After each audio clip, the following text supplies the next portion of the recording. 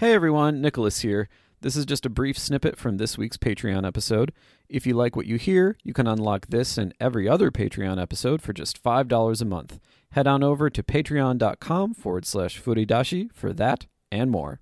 So I have a lot of experience working with audio design, and like my setup at home for like audio recording is very elaborate because like in order to satisfy me, it needed to be pretty elaborate.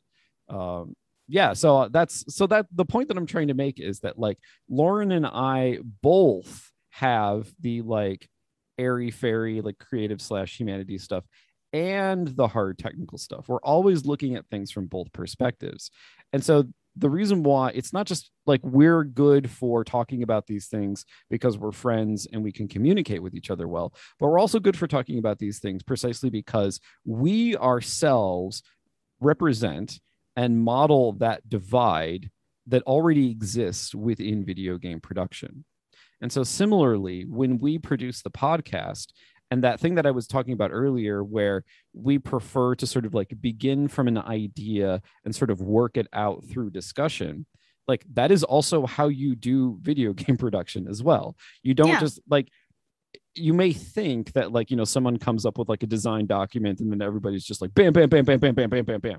But in practice, like that's the ideal. And in many ways, like directors would prefer that it work that way. No, directors will not prefer that it work that way. Your engineering lead will prefer that it worked out that way. Yeah. The directors are like, we're so happy your documentation is so good. Picture is so excellent. We're actually not going to show it off because it's just that good that we're going to put a pause and we're going to hide it.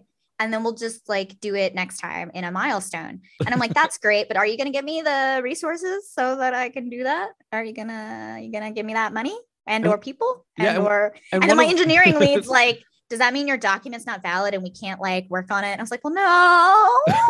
I didn't say that. I didn't say that, but I mean, yes. But also like, it's deferring, right? It's deferring that thing.